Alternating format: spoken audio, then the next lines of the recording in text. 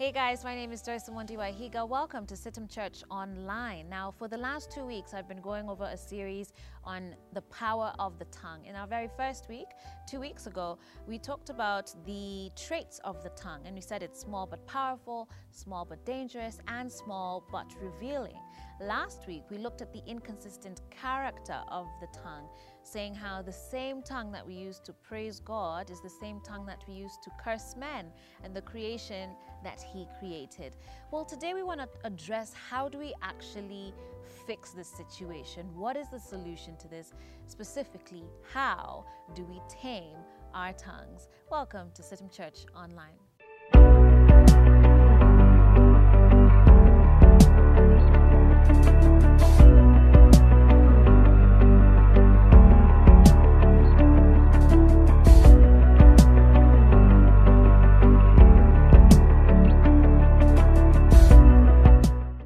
Gossiping, putting others down, bragging, manipulating, false teaching, exaggerating, complaining, flattering, lying, all of these are examples of an untamed tongue. Now, I'm sure you've heard of some people say things like, I can't help myself. I speak my mind. That's just the way that I am and the way that I was created. But you know what? Taming the tongue is not necessarily actually about taking a vow of silence. It doesn't mean that you're now not going to speak, you're not going to have an opinion, or you're never going to have another point of view. No. Taming the tongue is actually about self-control. Okay? And I want to share with you guys today 3 ways in which we can actually begin to tame our tongue. So number 1 is to speak less and listen more. James chapter 1 verse 19 says, "My dear brothers and sisters, take note of this. Everyone should be quick to listen, slow to speak, and slow to become angry, because human anger does not produce the righteousness that God desires." So here's the thing. Proper speech is not just about saying the right words at the right time, but also about controlling your desire to say what you should not say. And the truth is that is incredibly hard to do, particularly when you realize how often we are tested, right?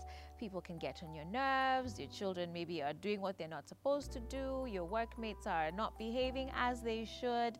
It is very easy in situations like those to lash out and just to become angry, to be very quick to speak and very fast to become angry. But the truth is, if you learn how to tame your tongue and hold back what you want to say when you're upset at someone or upset about something, it could save you a whole lot of heartache. And the reason is because words once spoken, you just cannot take them back. I'm sure you guys have been in situations, as I have plenty of times, where you've said something and you're trying to catch the words because you know zimenda. And then you have to deal with the consequences later. And so you can cause a lot of heartache actually if you don't learn how to master your tongue and to have self-control. Moreover, lashing out in anger can really demonstrate one's level or lack thereof of mental resilience as well as emotional maturity. So, nobody wants to look like that person who just lashes out in anger. You want to be able to demonstrate a measure of emotional maturity, self-control, and mental resilience. And sometimes people might consider you too weak or too soft because of not quickly clapping back, as we like to say today. But Abraham Lincoln said, "It is better to remain silent and be thought a fool than to open your mouth and remove all doubt." That there was said by Abraham Lincoln. My second pointer for you today is to zip it and keep it tight. All right, James chapter 1 verse 26 says, "Those who consider themselves religious and yet do not keep a tight rein on their tongues deceive themselves, and their religion is worthless." Their religion is worthless, the Bible says. Now, so this version is saying keep a tight rein. A lot of other versions say to bridle or bridle your tongue, okay? And that means to hold in, to check, to restrain. And so here it's important to note that the responsibility for controlling our tongue rests with us. So it's not enough for us to say, me, I just usually speak my mind. That's just the way I am. That's just my personality. Sina cha kuficha. No. The responsibility for taming our tongue is actually partly with us. And so godly words are just as important as having godly doctrine. We can't just say we are followers of Jesus Christ, but then our words, are spitting out all other things. Thirdly, is to ask God for help.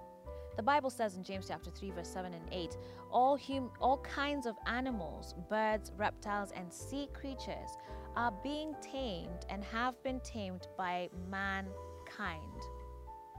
But no human being, verse 8, can tame the tongue.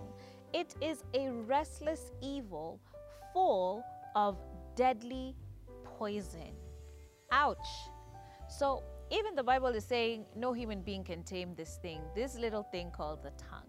And so if that's the case, then if humans can't tame it, who or what holds the reins to our tongues, right? Who or what has the rudder, is in control of the rudder that is steering the course of our tongues?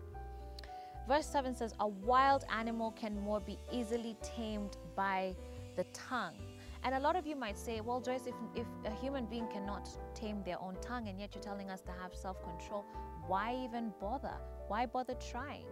Well, we may never have perfect control of our tongue, but we can learn how to reduce the damage that our words and our tongues do. How exactly do we do that? By relying on the Holy Spirit. Only God Himself, the one who created our very tongues, is more powerful than it. We cannot control the tongue's fire in our own strength. As we surrender and rely on God, the Holy Spirit will remind us of God's love when we are offended. And when people criticize us, it is God's love that is going to heal us and heal that hurt so that we don't just lash out back at people. Let the Holy Spirit be the one to direct and control your tongue. Okay, very, very important. And even now, as we get into the festive season, we're wrapping up this series on the power of the tongue. I want to encourage you to use your tongue to speak out good things. Use your tongue to speak out a blessing to those who are around you. Use your tongue to proclaim greatness over the coming year, over 2020. How is it that you're going to use your tongue in the festive season that is now upon us? That's it from me, guys. I really hope that you've enjoyed this series on the power of the tongue. Do let me know what your thoughts and feedback are on the comment section below.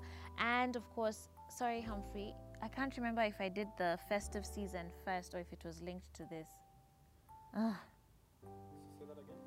I can't remember if when I was talking about the festive season, if it was before or after the outro, or if it was linked, if it was within it. Okay, Ama, I just do. listen. Eh, Is it in this video, right? yeah. Or I could just do the outro like the ones for until next time, Yes, you can. just from there. Okay. Because otherwise you'll have too much work. Oh my gosh. It's fine. Okay.